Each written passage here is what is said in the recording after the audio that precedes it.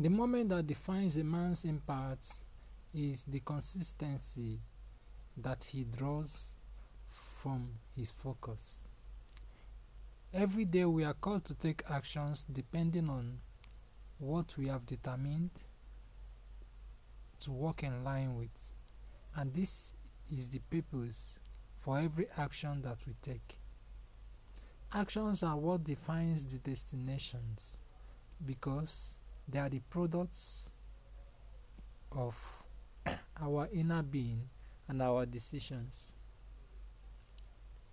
When I say actions are the product of our decisions, I am talking about one's innate desires which comes into prevalence through our application of these notes and these his wills.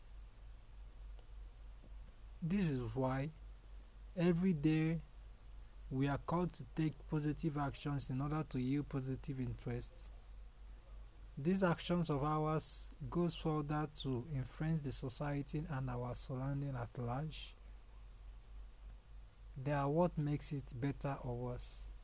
So, whenever we are in search of a better society, we should understand first that we are entities whose desires, whose actions are what shapes the society that we live in. So today I want to inspire you to take positive actions in line with your desire to make your society better and yourself a better person. Because whoever you become